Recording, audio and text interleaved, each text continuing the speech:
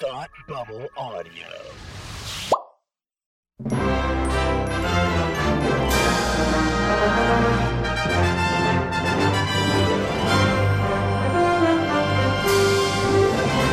Hi, and welcome to Academy Rewind, where we're taking a look back at the Oscars from years past. I'm Tim, and with me, as always, is my neurotic friend from New York, Palmer. How are you today? I'm good, I think. Am I good? I'm good, right? I don't know. I'm like thinking you should be good, but you know, I don't know. Maybe I'm not good. I don't know. I don't know. No. Yeah. Anyway, welcome to Academy Rewind. We're taking a look back at the year 1978. Yes. This time around, and the Best Picture nominees for this year are The Turning Point, The Goodbye Girl, Julia, Star Wars, and Annie Hall. Wonderful, wonderful selection of films that we have here this evening, morning, or afternoon. What do you think won Best Picture? The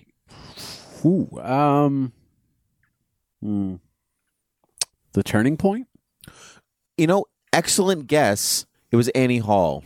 I was close. Yeah. It's a very similar movie. Yes, a movie about aging ballerinas and their feud over one of their daughters, and a movie about Woody Allen. Yeah. Yeah. So close. Yep.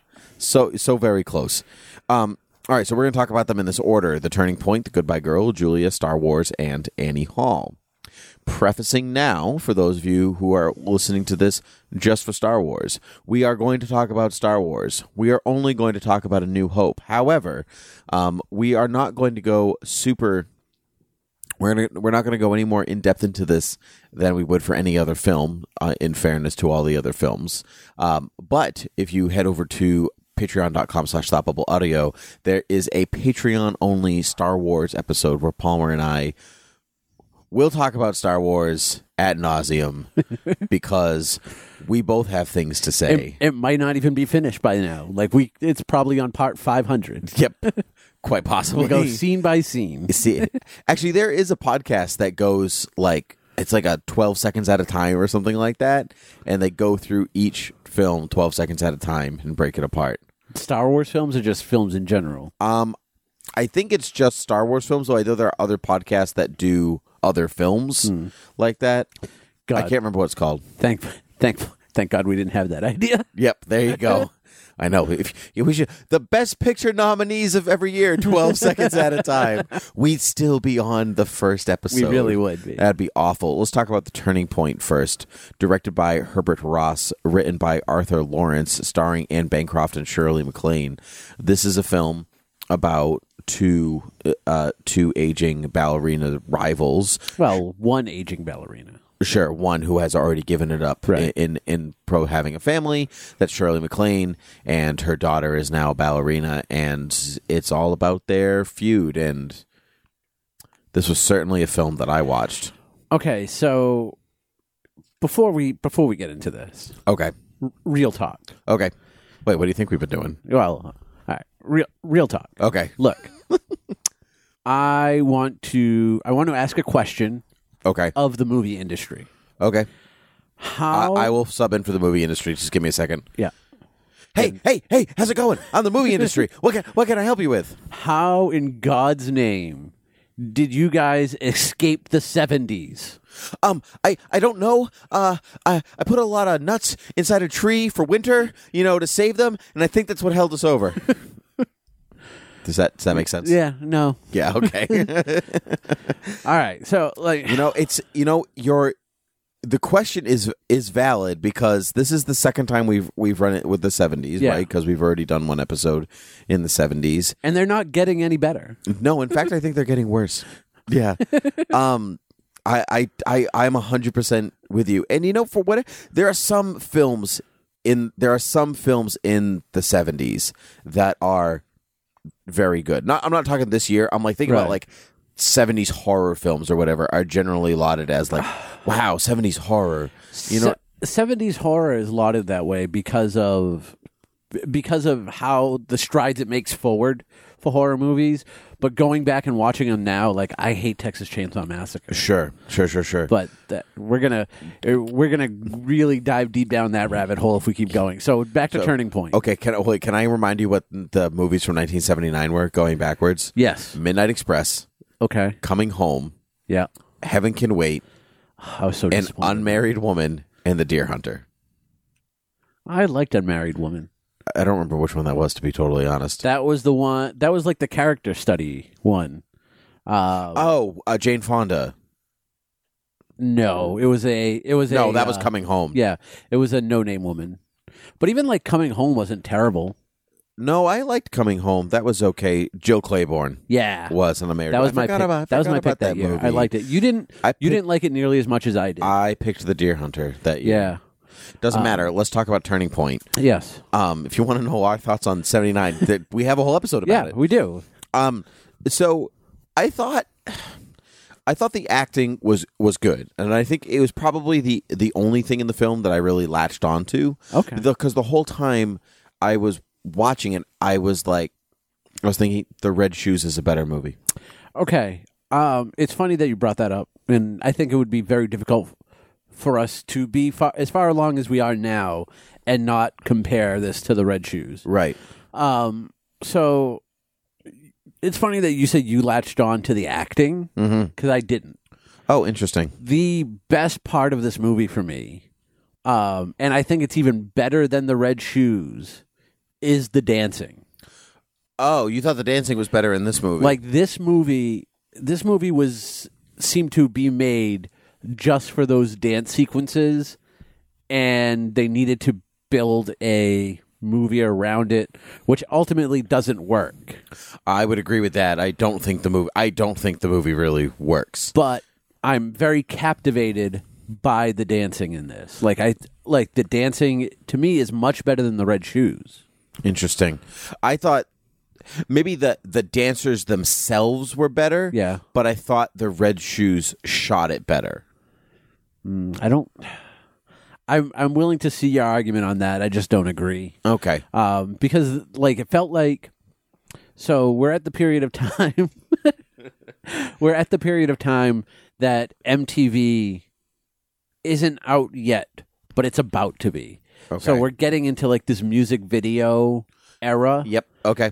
And like that's what these dance pieces feel like, a music video for ballet. So you really so the movie is really just to showcase ballet. Yeah. It's interesting that we got 2 movies this year about dancers. Yes. The Goodbye Girl was the other one. Oh yeah. That's right. She's a dancer. Yeah. Wow, what did you think? I'm like, You were like, I don't remember yes, dancing Princess being like, Leia does have a dance number in A New Hope, and how strange was that? I know. It was, to be fair, it was one of the better parts of the special edition. Look, CG Princess Leia just dancing around inside the canteen in the background. Like, why are you there? It doesn't make any story sense.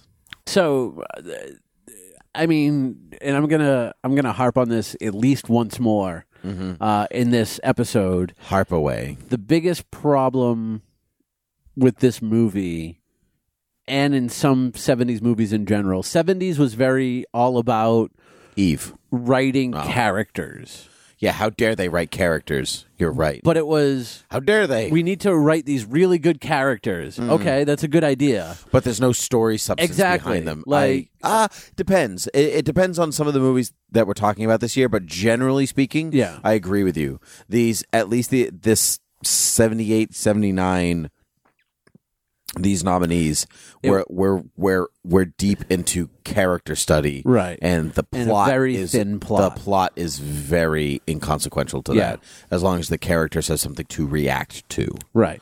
This movie received no wins. Yes, and if I remember correctly, it was nominated like 11 times or Yeah. something, and got it's one of snubbed the, on all of yeah, them. it's one of the top movies for nominations without a win. Yeah. And I forgot I think it's tied with something, and I can't remember what one, but I'm pretty sure I also agree with.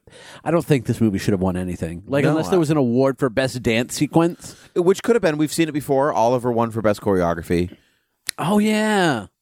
See, if that was still around, Yep. then this wins for best choreography. Sure, I'll give you that. I mean, Because it wasn't even like the dancers' outfits were anything to write home about. no, they weren't. They were were basic. just But was it this movie or was it Goodbye Girl where they were talking about that the choreography is the star, not it was this movie, right? Yeah. Turning Point. The choreography is the star, not the star themselves. Which is true for this movie. Which is absolutely true. So it's a little meta that way, and so Yeah. you can see that, and then the Academy at the time going, ooh, Yeah. meta. And even then, for as thin as the plot is, I will say again, like, this is one of those movies that, like, the very end, kind of actually becomes a little interesting. Like, her daughter deciding that she wants a career in dance instead of the relationship, which is the opposite of what she did. She Sure. decided to have a family. Yep. You know, and I was so looking forward to this movie when I found out Tom Skerritt was in it. He's not really in it He's that not much. really in it, No. But a good old Tom Skerritt. Yeah. I'm going to move on from this movie. Yeah, no, go ahead. Let's talk about The Goodbye Girl, Okay. directed by Herbert Ross. If you remember his name, he just directed the last movie, The Turning Point. Just I was gonna say, I know the guy who did Turning Point also got nominated for another movie this year. Yeah, he got nominated for The Goodbye Girl. So directed by he can only Herbert do Ross. movies with dancers. with dancers. Written by Neil Simon, starring Richard Dreyfuss and Marsha Mason. Yep. And this is a movie about a single mother who has dated a slew of men, and who all seem to fall out of love with her in some way or another and leave her, the Goodbye Girl. But she's still trying to raise her young, very intelligent daughter in the middle of New York City. And this last guy basically writes a note saying, "I'm out." And peace, and this apartment that you're in, which is mine, is no longer yours, and I've rented it out to somebody else. Bye. And so that somebody else is Richard Dreyfuss. up and coming actor Richard Dreyfuss, who agrees to let Marsha Mason and her daughter continue to live in the apartment out of his good graces, even though it's his apartment, and Right. they come to this understanding, and it's a bit of a love story. It's a little odd couple-y. I really Odd. Yeah, odd couple. That's Neil Simon. Yes, Yeah. indeed. I really enjoyed this movie. Okay. I didn't love the ending to this movie. Really?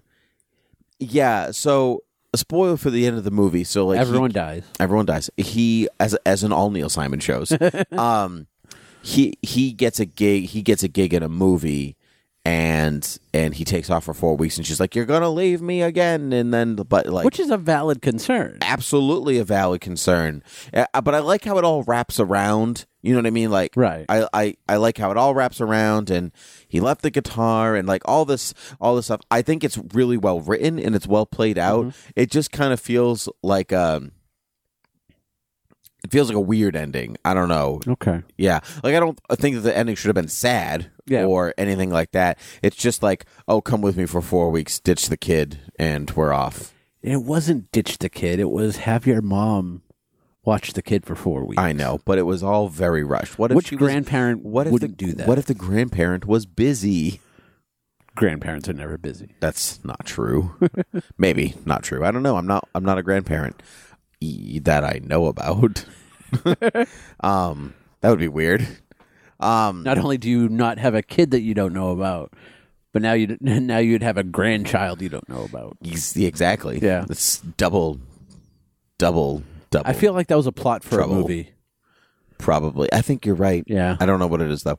Well, I'm not going to spend time thinking about it. Yeah, you will. I think Richard Dreyfuss is completely on point in this film, and without somebody of Richard Dreyfuss's like screen charisma, I don't think it works as well. Because he can be unlikable, and so can she. Right. Like the way they like are compromising with each Yeah. other. Like there is it could very easily fall in a different direction. Yeah. The acting on every level worked for me in this. Okay. Like the face you made when I said that suggested to me that you did not agree with that. I mean, it's difficult when you really like the acting in a movie to be like, I can't see anybody else in this movie. And you're right. Right now, I can't think of anybody else, although I do know they've made an updated version of this. I'm sure there are other people who I'm sure I'm sorry. I mean, I'm sure there are other people who could play this part. I'm not saying Richard Dreyfuss is the be all and end all, but I'm saying that in this group of actors in these it's films the fact that you picked out Richard Dreyfuss. Like I liked him in this movie, but I feel the chemistry they both have together is what sells this movie. Okay. And it's not just necessarily because of him. Well, I pick out Richard Dreyfuss because he won Best Actor. Okay. Which is why because he was in Jaws. Also because he was in Jaws, one of my favorite films of all time. But this movie only won one award, and it was for Dreyfuss. That's weird. Look, I'll get to a weirder one later. Yeah. Okay, because there will be one. So, like I said, I really love the acting in this movie, and everyone works well together. Mm-hmm. You and I work well together. Me and the cat work well together. Yeah, me and the cat work well together. It's a big, good triangle of working together. And I think if you replace one piece, you don't get as good of a movie. Well, it's like I don't think it's just hinging on Dreyfuss. Sure, I agree with you, and that's a good blanket statement for a lot of Neil Simon stuff. Yeah, because Neil Simon's plays or films or whatever really are all The Odd Couple, apparently. Right. Well, they really hinge on the dynamic and the chemistry between its leads, like anything else. Like we could say that about anything, but they are always, the way he writes them, they are the driving force. So if one is weaker than the other, it does not work. Right. And the one thing I really liked about this is so character heavy. Extremely. But it still has a plot. It has a good story. It has a good enough story that it just doesn't feel like it was kind of thrown in there. Yes, I agree. Everyone kind of has their own side thing that they're doing. Yep. She's going back to the ballet after her boyfriend, 2 year who was hiatus, also married, leaves her. Yep. He is playing Richard III, being directed by the next door neighbor from the Jeffersons. I know, and it was great. I couldn't place him at first. Yep. And I was like, why do I know you? Why are you so familiar to me? And then for whatever reason, when he was talking to his mom, and he was like, before you know it was his mom, and he was like, tell me, did you like it? Did you like it? I love that part. Yeah, oh my God, you're the guy from the Jeffersons. My mother liked it. Yeah. Like, he was doing the entire show for her. You should preface to that director wants Dreyfuss to play the part gay Richard III, and he comes out in like 70s, almost cross-dressing Richard III with his like gold like lifts and like the way he like clomps around the stage in the actual. Yeah, I mean, in the I was going to say, like during the rehearsal, like he comes out as like the most preppy person, like in Richard Dreyfuss's mind, in his character's mind in the 70s, a gay person is just a preppy person. Yep, because he came in with like the sweater tied around his neck. Well, so no. So when he took this job, he didn't know the director wanted him to play it as gay. Right, That's he part wanted of the to do it like Olivier. Right, because the confrontation is that like, no, Richard's not gay because he definitely wants to get into like so and so's. Catherine's, is it Catherine? I can't remember. It's been a while since I've seen Richard III. He definitely wants to get into her pantalones. So it didn't make sense for him, even though it kind of reminded me of the producers. Yeah, like that because you basically watch a good chunk of the show with them, like muffing about, like doing a really weird version of Richard III. Yeah. It was strange, but I really enjoyed this. I enjoyed this movie a lot. This was a really good movie. It's definitely a play, Yes, I mean you can tell it's a play. Yeah. But that doesn't take away from the movie. No, not at all. I mean, one of my favorite movies from the before is The Lion in Winter, which is also definitely a play, which is also about Richard III. No, it's not. It's about Richard the Lionheart, who is not Richard III. So the fourth. I'm going to stop talking to you now. What number Richard was he? I'm going to move on. Okay. You know how you are with history. I'm not getting into this with you right now. Let's talk about a movie about history, Julia. Do we have to? Yes, directed by Fred Zinnemann, written by Alvin Sargent and Lillian based on a story by Lillian Hellman, starring Jane Fonda and Vanessa Redgrave, and possibly Mia Farrow.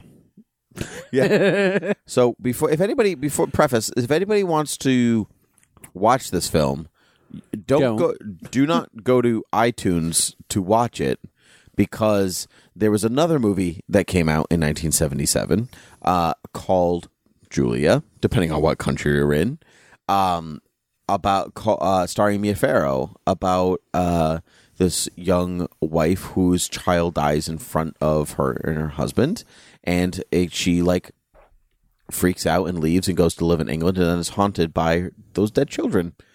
And I got about 20 minutes into the wrong movie before I was like, where's Jane Fonda coming? This movie is much different than I anticipated, because iTunes combined the two films together. Right. The cast list and the director and the name of the movie are all Jane Fonda's and all that stuff. But the description of the film and the movie itself, the synopsis, is Mia Farrow's film. So out of the two, which one would you recommend? Mia Farrow's film. Yeah. Actually, I was really into I was really into it, because that first 5 minutes of that movie is super harrowing, because the way it's shot. I'm going to talk about the wrong movie for a second. It's shot in this way. It's the girl comes down for breakfast, and then she's talking to mom, and dad comes down, and he doesn't really have time for it. He's reading the newspaper, as dads do in movies and whatever else.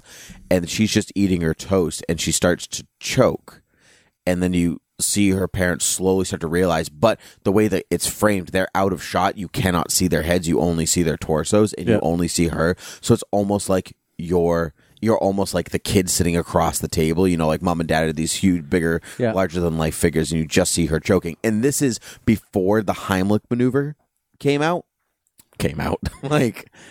The Heimlich maneuver was invented the very next day. It was actually created in the 60s, but it didn't become popular for a while later. And so, you see the parents bang on the back of her back, but that is actually, that makes it worse. And so this girl dies right in front of her parents.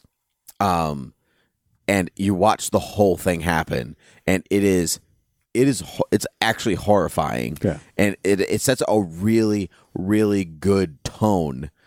And that's when I realized I was watching the wrong movie. Yeah. And I was like, oh, son of a... Not only did I waste $3 renting this movie, but now I want to know what happened. Now I want to know what happens. And then you were like, well, this other Julia movie must be just as good. Yep, that's right. Boy, were you wrong. Boy, did I watch a movie about two childhood friends, Jane Fonda and Vanessa Redgrave. Some would say childhood sweethearts. Some would say that, indeed. Some would say also not very good friends at all. It's very one-sided friendship, if you ask me. It's basically about Jane Fonda, who is a writer, wants to be a writer kind of thing, and she reminisces about her childhood and then partial adulthood and whatever else with her friend Vanessa Redgrave, who in their adulthood becomes like an activist against Nazism as that starts to progress in Germany, particularly Berlin. And then so there's some espionage, some bit of espionage stuff, and all the stuff. I think the concept of this film is very interesting to me.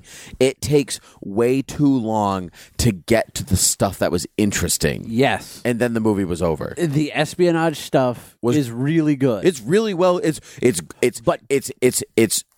almost like Jean Le Carre kind of espionage. It's like, put this hat on at this time, person disappears. You know what I mean? It's not like Jason Bourne espionage. It is real world espionage for a woman who has nothing to do with any of it, and she's just going to see her friend. Right. All of that was so interesting to me, and it was like a 15 minutes, no, maybe like a half an hour, 40-minute sequence out of a 2-hour movie. Right. But it's the last 40 minutes of the film. So you have to watch an hour and a half thereabouts of something that's of so very little interest. Yeah, it's about 40 minutes.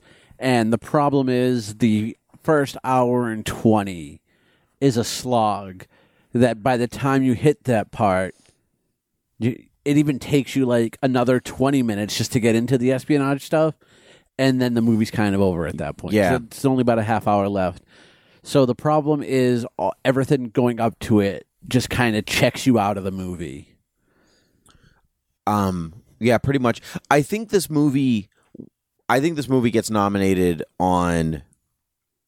Well, before I looked up what won and stuff like that, I think it gets nominated on like it's World War II-ism.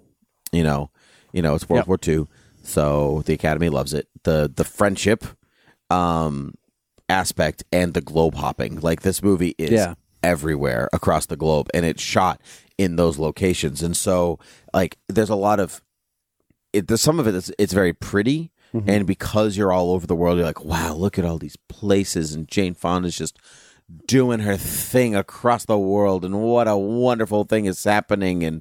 But it really wasn't. I never thought of You're supposed to really believe that these two women were super close in their youth. And then like they still are, even though they don't see each other. But I never really felt that at all, even when they're sitting in the same room together by the end of the film, and it's Vanessa Redgrave and Jane Fonda, and I was like, I don't even feel like there's any kind of chemistry between you, or like a genuine friendship, people who haven't seen each other in a long time. Also, what happened to the daughter? I honestly don't know. Like, because during that meeting, she's like, look, I have a daughter, and I want you to raise her. Oh, sure. And she's like, all right. And then she goes to the train without the daughter. I think. Well, that's when she goes around and tries to she goes to the doctor. No. That's after. She goes right, but she goes to the corner. But that's what she's trying to find that girl. I assume somebody else in their group took her, but to raise her. I'm not sure. I honestly didn't care. Yeah, no. This movie took me 3 days to watch. Did it really take you that long? It did. I watched about 45 minutes of it initially, and I had to go do something, or I had to go to work. So I was going to watch it. I was going to watch the rest that night.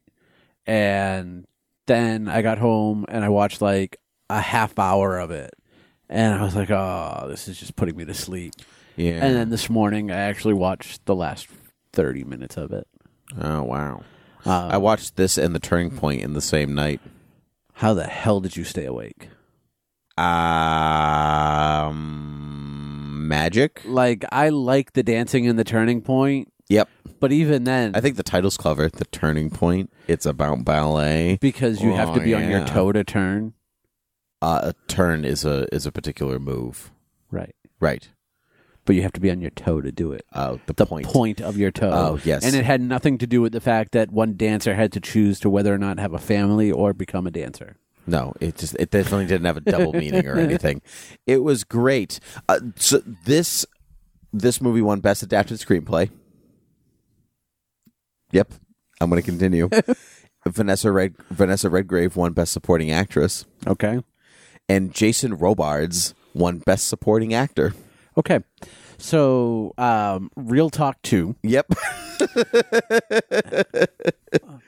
I don't know exactly when the Academy stopped taking bribes, but I'm glad they did. Yeah. Jason Robards, you remember him from his famous scenes from this movie, Julia. The first 10 minutes, the middle 10 minutes, and the final 3 minutes. Yeah, right. The Like performance the performance that really lingered on your memory. Yeah. That performance. She wakes up screaming in the middle of the night, "Go back to bed." Yeah. Yeah. This man beat out Alec Guinness as Best Supporting Actor in Star Wars. Are you really just dislike it because it beat out Star Wars? No, you should look at the other people who won Best Supporting Actor. I'm like, Alec Guinness is actually. I don't know who else is nominated. I'd have to look it up again. But my point. So even if you're just looking at these two, just think about the cultural impact or the like, you know what I mean? Or a character that was in the movie for more than 5 minutes. Or a character that was in the movie for more than... Not always the worst thing, because Judi Dench won for Shakespeare in Love, and she was only in the movie for 8 minutes. Yeah. But she was also more memorable than Jason Robards was in this movie. What was Jason Robards' name in this movie? Jason Robards. You just told me. Yeah, correct. Yeah, he used his real name. You nailed it. Absolutely. In this work that was best adapted. I'm moving on. Okay. Because I don't want to talk about this movie anymore. We're only half an hour into the show, by the way. We've already done... The 70s are our shortest. Oh, they're the shortest episodes. Yep. Except when we talk about Star Wars. We're going to talk about Star Wars. We're going to so talk about Star Wars. Stop here. Go to Patreon. Listen to all this stuff. We can talk. We can actually talk about Star Wars right now. Directed and written by George Lucas. I'm gonna list all the people who are in Star Wars. Okay, starring Mark Hamill, Harrison Ford, Carrie Fisher, Alec Guinness, James Earl Jones, Peter Cushing, Anthony Daniels, Kenny Baker, Peter Mayhew, and David Prowse. Yes. Did I miss anybody? The person who played. I'll get back to it later. Great, good job. Music, of course, by John Williams. Let's talk, so Mon Martha. There we go. She's not in this film. What? You watched this movie, right? It all runs together at some point. Yeah. See, actually, that's funny that you say that, because Mon Mothma is only in this trilogy. She's only in Jedi. Okay. Yeah. I want to talk about Star Wars: A New Hope, but not as part of the Star Wars universe. We need to talk about it as it was in 1978 or 77 as they put this as just Star Wars, not Star Wars: A New Hope or Star Wars: A New Hope Episode 4 or whatever. It was just Star Wars. Well, and it was titled Star Wars, right? but that whole Episode 4 New Hope is in the crawl. But I'm talking I'm saying we need to talk about this film just in basis of is it worthy of being in this category? Not, we could talk about its cultural significance at later, but we can't. But we can't talk about the other films. I am going to go out on a limb and say, out of the now 10 movies I've seen out of the 70s, Yeah. does it deserve to be nominated for Best Picture? Yes, because apparently nothing else was made in the 70s. Okay, so 5 movies this is great, because people love Star Wars. Obviously, Yeah, you do. I said people, not you and me. I'm just saying you do. Yeah, I do. I love Star Wars. And I didn't always love Star Wars. I had to warm up to Star Wars when I was a kid. Okay. So you could talk about cultural significance or whatever, but just watching, because I almost didn't watch this because I've seen it so many times. Right. This is one of those we could, even our producer was like, you guys are seriously going to rewatch it? Yeah, I've seen it like Tracy Jordan. I've seen Star Wars 500 times. You know, I've seen it so many times that I can't count.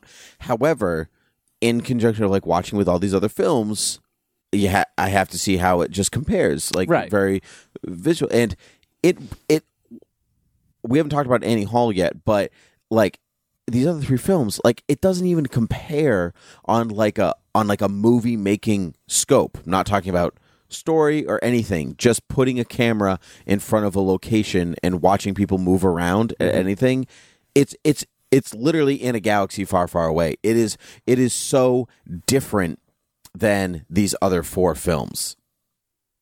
Okay. I'm not saying that's a good thing or a bad thing. Right. It's just so different. It definitely stands out. It's watching the first 5 minutes of this film is unlike anything else in these 5 categories. So like you said at the beginning of the episode, the 70s were all about character driven over story, and that in some ways is also true for A New Hope. It's not it is narrative. It's narrative driven to a point, but I want to talk about later. I want to talk about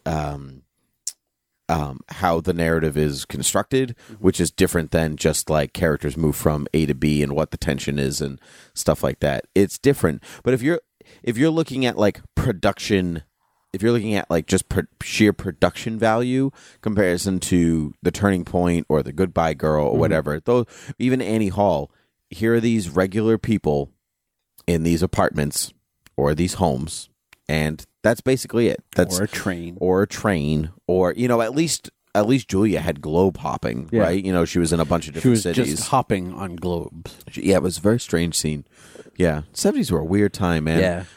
But the sheer like it's almost like it's not exactly like the 90s because there were other big films in the 90s when we talk or this past year, but like it's like watching Titanic in comparison to the rest of them. Like it's just so much larger than anything else that's happening. Yeah. And so when you talk about like wins for Star Wars before we even go into other stuff, it won a special achievement award for sound for Ben Burtt. It won production design, it won costumes, it won editing, visual effects, music, but it lost supporting actor, director, and original screenplay. And Best Picture. Yeah, obviously. It's weird because, like, I know we're gonna do a separate episode, so I don't want to rehash stuff. I didn't remember that it actually won a special award, and I missed the days of the Academy doing special awards. I know Andy Serkis would have won a long time ago. Well, that's what I'm saying. Is like you have like Snow White and the Seven Dwarfs. Mm-hmm. Special award. Was it the best picture that year? No, definitely not. No, but special award. But it deserved recognition. Yeah. And that's what I think the special award does here. Well, the special award isn't for the film; it's for sound. Right, but that's what this movie's sound. Sure, but no.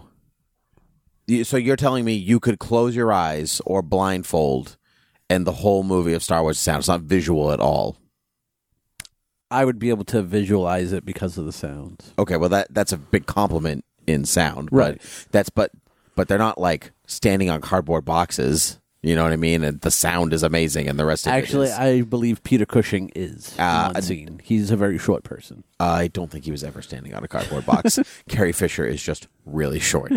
That scene, actually, where it's him and Vader's right behind her, she is so tiny. Yeah, she is. Is. It's unbelievable. That's what gave her like confidence problems when she started doing the coke.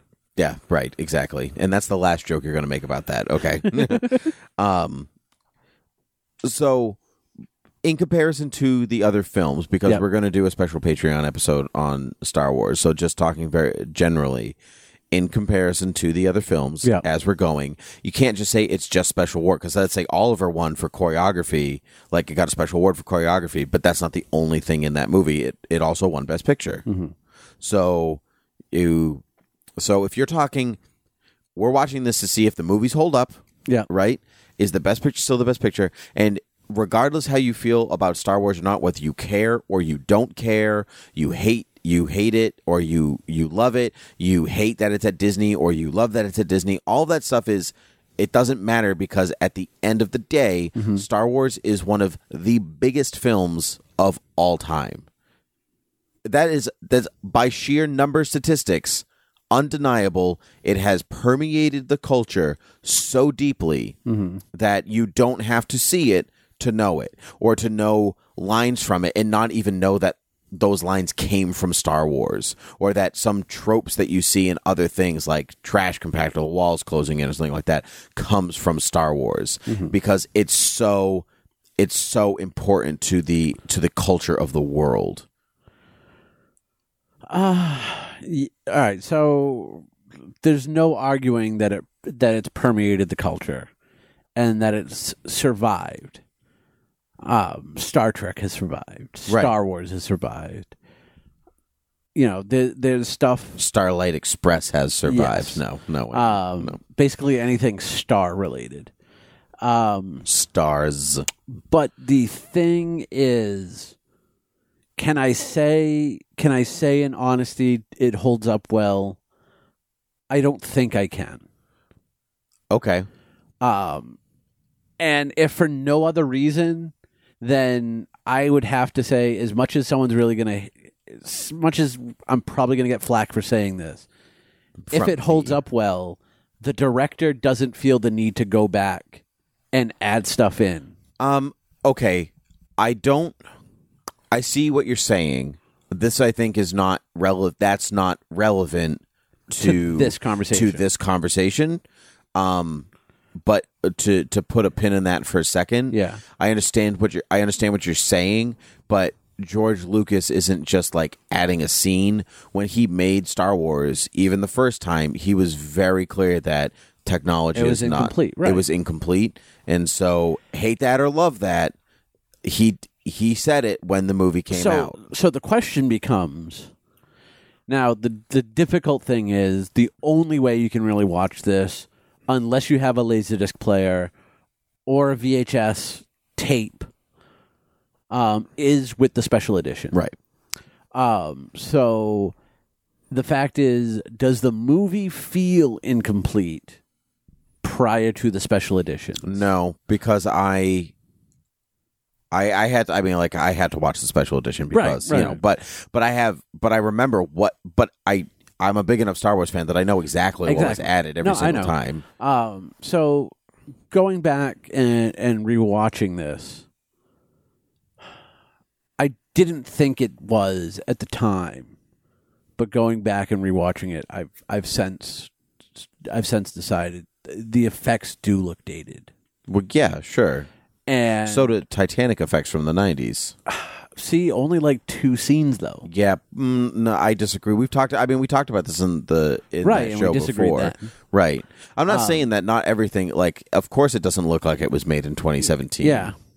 But neither do the films where they're just standing talking in an apartment either. It doesn't look, you know what I mean? Like, so say what you want about those special effects, but So just judging this based on the merits of the movie, the story I like. Mm-hmm. Obviously, the music I love. I love Yep. John Williams' score in this. It is one of the most recognizable scores. Actually, it's interesting because in comparison to the other 4 films, Yeah.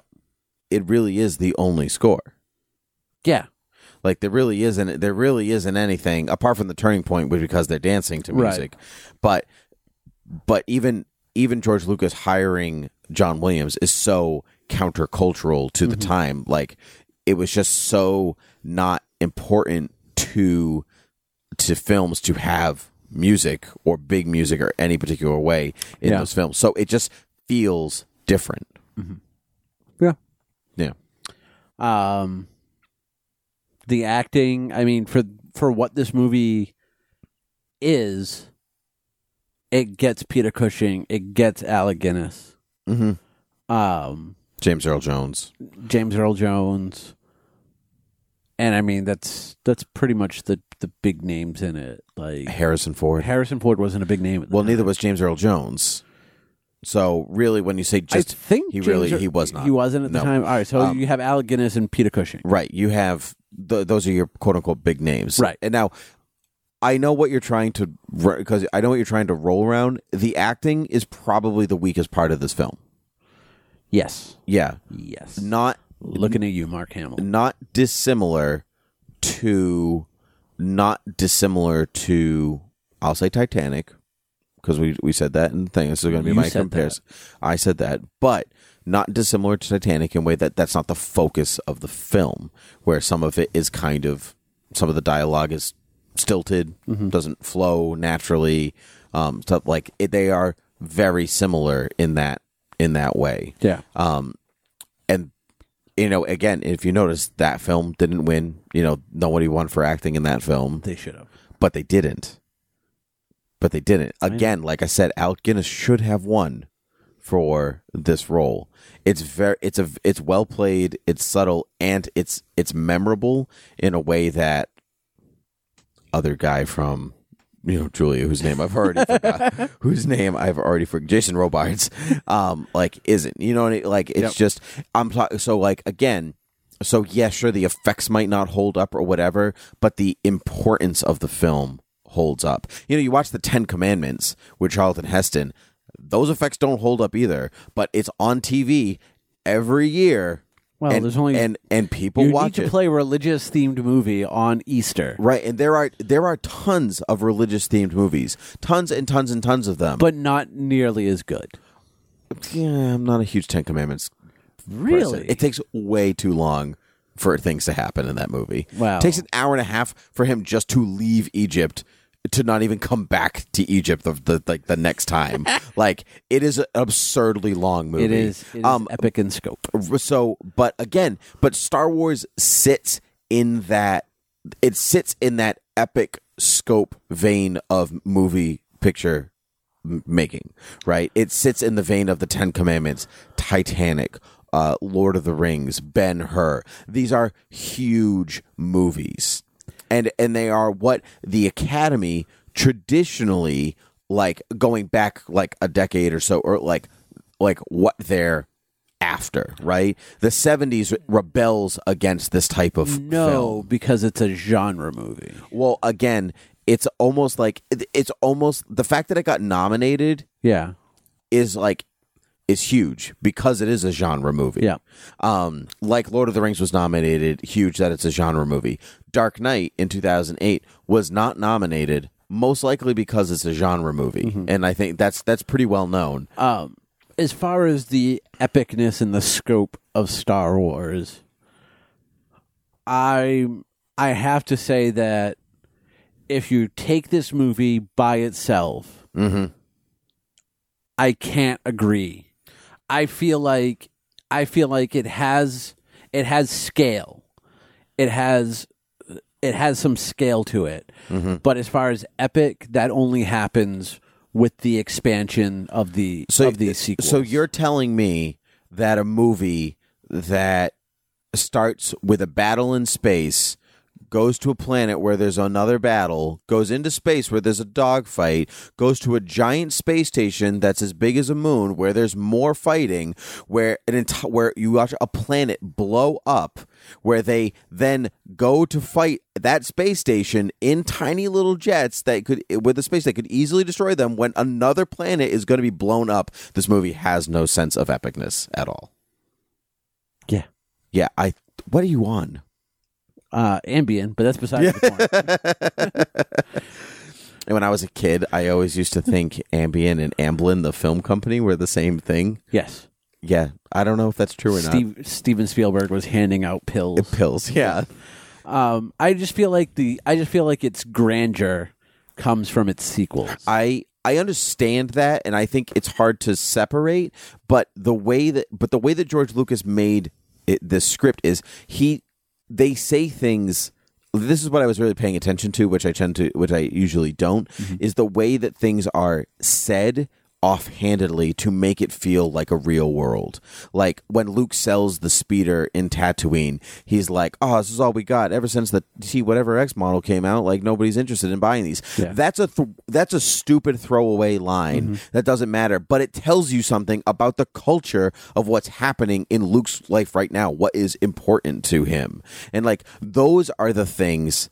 Or like when Obi-Wan's sneaking around the Death Star, there are two stormtroopers going like, "Oh, did you check out that new model of the so and so?" Like those are real conversations inside what would feel like a real world, and it's not just about like the giant space fights; it's the world building that he doesn't stop to explain to you, and it's the world building because he has sequels in mind.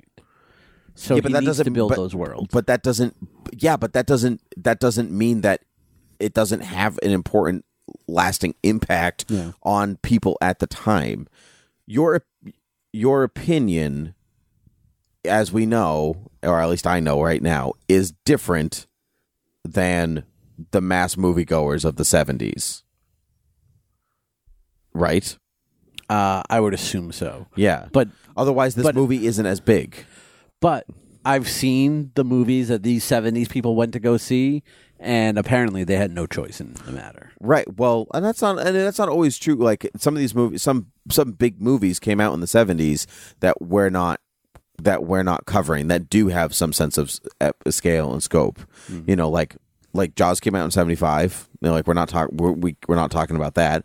A movie that essentially created the summer blockbuster. Yeah.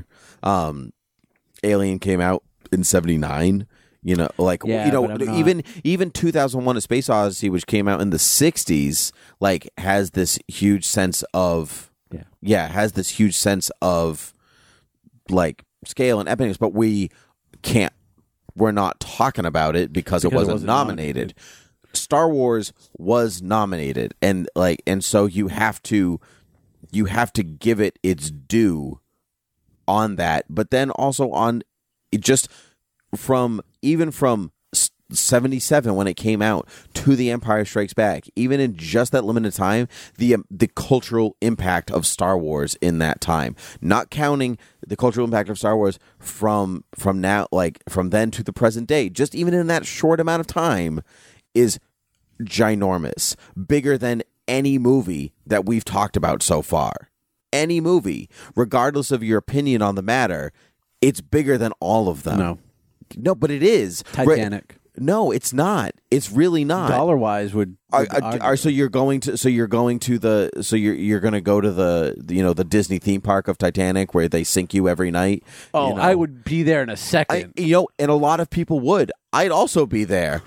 What a terrifyingly fun ride and horribly disrespectful ride that would be. I've completely forgotten my argument at this point. Right. So, but my point is that doesn't exist, but Star Wars Land does. You know, Star Wars Land does not exist yet. You understand my point, though. You understand my point. You're just refusing to acknowledge it, which is why you're being silent on this matter. You're waiting for the Patreon episode. Yeah. Okay, which is just going to be me talking at this point. Yeah. So no, I've barely scratched the surface. I've prepared scrolls of arguments because I know on you. actual scrolls. I took the time. We're gonna put a pin in Star Wars for now. If you want us to talk about Star Wars more. You can head over to patreon.com/thoughtbubbleaudio and look for the episode there. Let's talk about Annie Hall, directed by Woody Allen, written by Woody Allen and Marshall Brickman, and starring Woody Allen and Diane Keaton. This is a movie not about Annie Hall, but about Woody Allen. Yeah. And his weird neuroses through his adult life. I think this movie starts really strong. I really like him talking to the camera right away. Okay. And as soon as this film started and he's talking to the camera, I was like, okay, I see why you won. I get why the Academy went, ooh, I don't. He's talking to us. How fresh and exciting. And this is why we love it. And I didn't love this film. I thought he and Annie are incredibly unlikable people. Yeah. And I do not root for them in any way, shape, or form. Yeah. And I like some Woody Allen films. It has nothing to do with Woody Allen. Midnight in Paris is one of my favorite films. Yeah. I love that movie. I actually really like Curse of the Jade Scorpion. You are probably the only person in the world that loves that movie. It's got Dan Aykroyd. That doesn't mean anything. No, but I mean, aside from that, it's also got, I forgot who. Oh, it's also got Cogsworth. It has David Ogden-Stiers? Yeah. No, I He plays the watch it because he plays Cogsworth. He plays the hypnotist. So the problem with this movie that I have is, like I said previously, this is a movie that is just characters with no sort of actual storyline. It's like vignettes of their relationship, but it's not really told in sequential order. And by not really, I mean it's not told in sequential order. And so you're basically following his kind of like descent into an even more matter state than he is in the beginning of the film, and you're watching Annie's climb at the same time. Yeah. but I don't think that, like, it's very evident to, at least to me while watching the film, that they do not belong together. Right. This movie's sold on their chemistry, Sure. and I think they have chemistry, but like the 70s, like I've seen a lot in the 70s, where this movie is all designed around the dialogue. Sure. I don't find the dialogue particularly good. I think some of it is good. It's not. I don't think, even though this is something Woody Allen won. I mean, he won Best Picture. Diane Keaton won Best Actress, Best Director, Best Original Screenplay. Right. I don't think this is his best work. But I think it's getting those awards because at this time, it was so fresh. exactly, like at this time, this style of writing, this style of dialogue is the hot new thing. Yes. And it's brought in by the Armando Sante. No, the director Robert Altman. Thank you. Okay. Actually, you actually got me. Oh, the A helped The A. you. I was going to say the director of Gosford Park, the director of MASH. Oh, sure. Like he had the very We get to watch Gosford Park in a Do couple. we? Nice. Yeah. He had the very like original thing of like the way he had dialogue, the overlapping dialogue, Yes. which I dislike Right. more than anything else in this world. But you understand the fresh hot take. Right. Yeah. So that's the kind of thing. Like the 70s is all about the dialogue. And is the dialogue real? Like, is this not a movie anymore? Like, this is real dialogue of Yeah. how people actually talk. Yeah. Is it And I don't gritty? think Is it any- Taxi Driver? yeah. Is it Taxi Driver? It's got to be Taxi Driver. Yeah. Do we get to watch Taxi Driver? Jackal. Jackal. It's a Jackal. It says Jackal. Wasn't right the first time. God, why would it be right the next I 100 believe times? we do watch Taxi Driver, which is weird because I've seen Taxi Driver. I've seen but I don't Taxi remember. Drivers. And I've seen taxis not driving themselves. So overall, this isn't my favorite Woody Allen film. It's not even close to. It's not mine either. And like I said, I like Woody Allen. Sometimes the films are hit or miss for me, though. It just depends on what the content is, and this one's a miss. Although it's funny, like my favorite Woody Allen film is not one that he. I'm pretty sure. I think he might have directed, but I don't think he writes it. It's called "Don't Drink the Water." Great movie. If no one has seen it, go out and somehow find it. But it's Woody Allen, Michael J. Fox, Blossom, or Amy from The Big Bang Theory. Because I'm not gonna, Mayim Bialik. sure. Mayim Bialik, I think her name is. Oh God, what's his name? The funny bearded fat guy from her the name. like Did I say 80s. his name? Her name doesn't matter. Her What? name. The bearded funny fat guy. Oh God. Dom DeLuise. Yes. Thank you. See, we're friends. We may not agree about Star Wars, but we're friends. My next part was like his two sons were in 21 Jump Street and the Wizards of Waverly Place. Wow. I thought you were gonna go with Men in Tights. Let me just take these cotton was the other balls part. out of Yeah, my that's mouth. right. Okay, now I can talk. But it's to you. them. They're all like trapped in a U.S. embassy. Okay. It's a great, hilarious movie. Watch it. Definitely watch it. So you say watch that instead of watching. Watch that instead of a lot of movies. Pretty much any movie from the 70s, actually. Okay. Again, not all. Just movies that were nominated. This movie has an extraordinarily stacked cast before they were famous. Yep. Like I was just watching and I was like, what is happening? Yeah. All these people. Let me go through. Jeff Goldblum. Yep. Has one line. He's on the telephone. Sigourney Is it Life Finds a Way? No, I wish it was though. Sigourney Weaver is seen Is a from a date. distance as his date because she's like 2 feet taller than him. Yeah, at but the you end. never see her face Yep. because they're so far away. It's a long shot. John Glover, Yep. who is a wonderful character actor, who was also in Julia, He was. which he was great in. He's also good in this. It's a smaller part. Yeah, John Glover in played Julia, he Lionel dated Luthor on his Smallville, sister. if anybody's a Smallville fan out there. Carol Kane, Yep. who is a hilarious actress. People might know her now. She played Oswald Cobblepot's mother on Gotham. Look, and she was people just know her from Princess Bride. And she was and she is in The Unbreakable Kimmy Schmidt on Netflix. Yeah. And she was in Princess Bride. And let's not forget your favorite and my favorite, Shelley Duvall. Ah, the real villain of The Shining. Yeah. Yeah. I do not like Shelley Duvall. I do not like her. Is she Robert Duvall's child or I'm not sure. sister? I have no idea. I just feel like that's a last name that's not common enough for not to have something. It's a good query.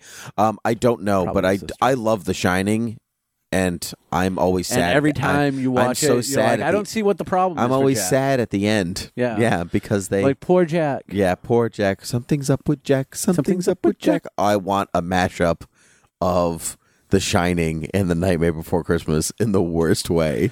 Look, He's just trying to bring them Christmas. It's snowing outside. I've already come up with enough things that I want to see happen that I've already farmed out to other people for projects. Yes, most of them are me. I just don't have the time.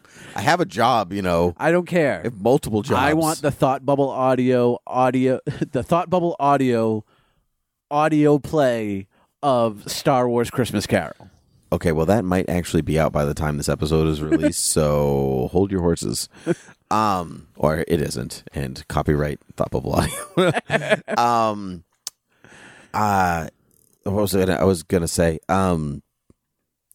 Anyway, no, not talking about. See, The Shining's made in the 70s. Love that movie. Yeah. We're not going to talk about it though.